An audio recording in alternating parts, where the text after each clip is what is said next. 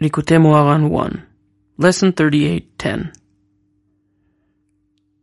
This is the explanation of what the Tana related. A cedar tree fell in our vicinity. It was so large that 16 wagons passed over it at its sharp point.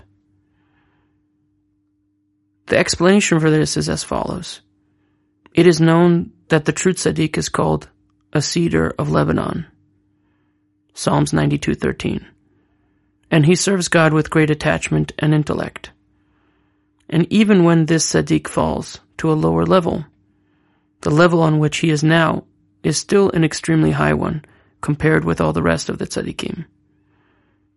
This is the meaning of a cedar tree fell in our vicinity, namely, that a true tzaddik fell in his level of comprehension of God, who is called the place of the world, Mekomo shel olam. And even though this tzaddik's level is still very great, for him it represents a fall. Here, the Tana speaks in praise of the tzaddik of the generation. This tzaddik is as ashamed of his level as if he committed a sin, because for this tzaddik, being at this lower level is considered a fall. And he then repents for this as if he actually had sinned. Consequently, this tzaddik feels tremendous shame, which is the light of tefillin, and his intellect and mental faculties are thereby sharpened even more. Thus he gains new and greater recognition and awareness in his conception of God. The explanation on the second part of what the Tana related, that 16 wagons passed over it at its sharp point, is as follows. The renewal of his intellect through Torah study, that is, which the tzaddik received through Torah study, is alluded to by the number 16. For the Torah is called 16 in that this number is associated with the Torah's root, which is the tablets received by Moses at Mount Sinai. Since the tablets contained the 10 Commandments, and their measurements were 16 handbreadths long by 16 handbreadths wide. The phrase passed over, avru, suggests the idea of revelation as it is written.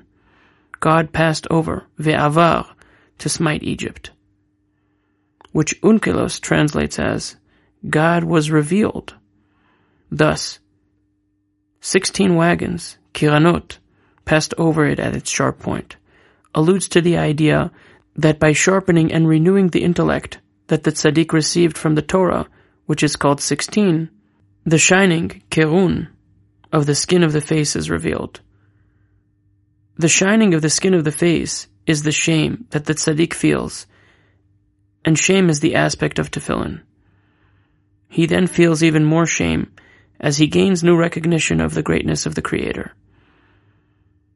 All this applies to every person as well. By renewing the intellect in Torah study, a person thereby reaches a greater recognition of God's greatness and feels greater shame over his sins. This is the essence of repentance. Thus does one merit the light of tefillin, which is the concept of the tree of life. 11.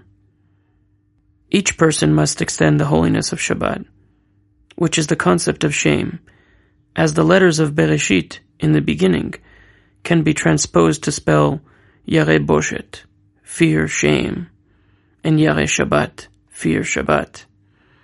Fear and the light of the tefillin to sanctify the other 6 days of the week.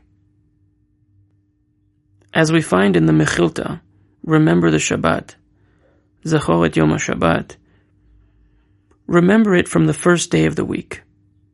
To the same degree that a person infuses the 6 weekdays with holiness, so is the impurity of the primordial snake, the end of all flesh, Kitz kol basar, which is associated with the raging storm wind, is dispelled. In turn, speech ascends to its source. By sanctifying the 6 weekdays through the 39 types of labor, which are the 39 curses brought on by the impurity of the snake, it will seem to you during the 6 weekdays as if now too is my holy day, the Shabbat.